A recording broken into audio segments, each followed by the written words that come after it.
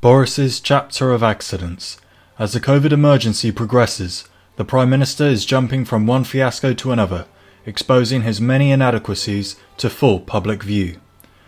With his own backbenchers starting to panic at his government's failure to get a grip on the social crisis, the past few weeks have seen Prime Minister Boris Johnson becoming increasingly prone to PR gaffes and U-turns.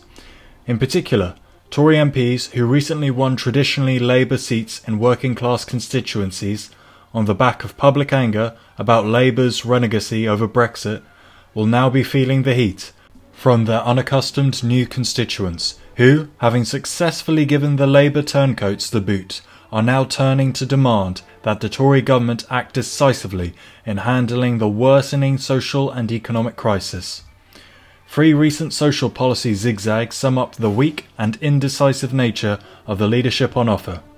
When it was revealed that tax-paying NHS and care home staff from overseas, whose hard and risky work is on the front line against COVID-19, were being stung for a further £400 health surcharge, there was a wave of condemnation, including from some Tory MPs. Boris Johnson was forced to do a U-turn, announcing the abolition of the surcharge for said workers. Then came the gaffe over the rule in place for the past 10 years, which says that migrant workers who have been given the status of no recourse to public funds, NRPF, as a condition of their being granted leave to remain, cannot claim state benefits, including universal credit, employment support allowance, housing benefit, or help with council tax payments. Tackled on this rule by Labour MP Stephen Timms in front of the Commons Liaison Committee, a flustered Johnson revealed his gross ignorance on the whole matter. The dialogue was priceless. Boris Johnson, quote, "Hang on, Stephen. Why aren't they eligible for universal credit or employment support allowance or any other benefits?" Stephen Timms, quote, "Well, it's a very good question.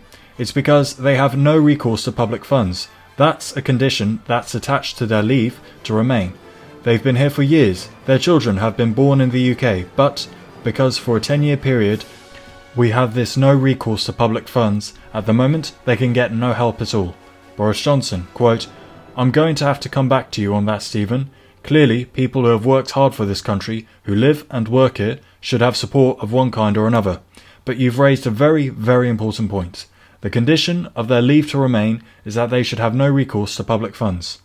I will find out how many there are in that position, and we will see what we can do to help." Unquote. But a week later, the promise to review the NRPF rule was summarily ditched as the Prime Minister sought to muddy the waters, mustering that, after all, those affected were not excluded from all public funds. Quote, "They may be eligible for Coronavirus Job Retention Scheme funds or Self-Employed Income Support Scheme funds. Indeed, if they have paid into the benefit system, they may be eligible also for certain benefits." Unquote. When journalists cornered a Downing Street spin doctor and asked if Johnson's remarks meant effectively that it was case closed, with no review of the NRPF in the offing, he replied in the affirmative, saying, "That is his answer as far as I know."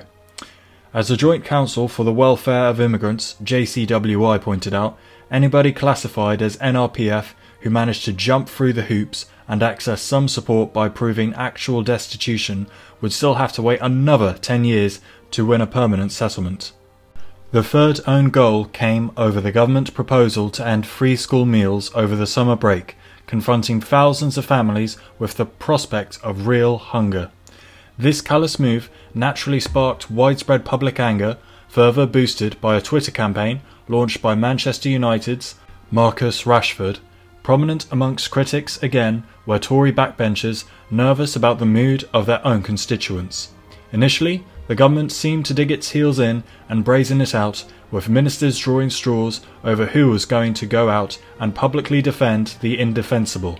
But then came the U-turn. Quote, "In an embarrassing about-face, the Prime Minister said that on Tuesday he had called the England and Manchester United striker to explain the reversal, and made the remarkable claim that he had only become aware of Rashford's interest in the issue earlier in the day. Yet 24 hours before, Number 10 had rejected the footballer's plea for it to keep paying for the £15 a week vouchers over the summer, and ministers had been sent out to defend the government's position, but with Conservative MPs threatening to rebel against the government, Downing Street retreated and announced a new £120 million COVID summer food fund for 1.3 million pupils in England. Unquote. As the Children's Commissioner for England, Anne Longfield, pointed out, whilst the continuation of the voucher system over the holidays was welcome, quote, there will still be 4 million children living in poverty, a number that could increase following the COVID crisis. Unquote. Any halfway competent capitalist government should have found it child's play to dress up this paltry measure as a humanitarian triumph. Instead, it got the worst of all worlds, turning a potential minor PR win into another own goal.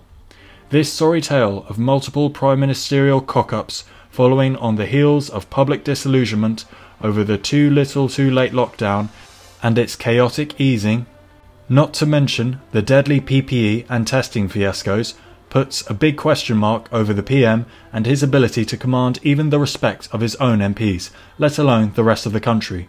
For the ruling class is who the hell to put in his place.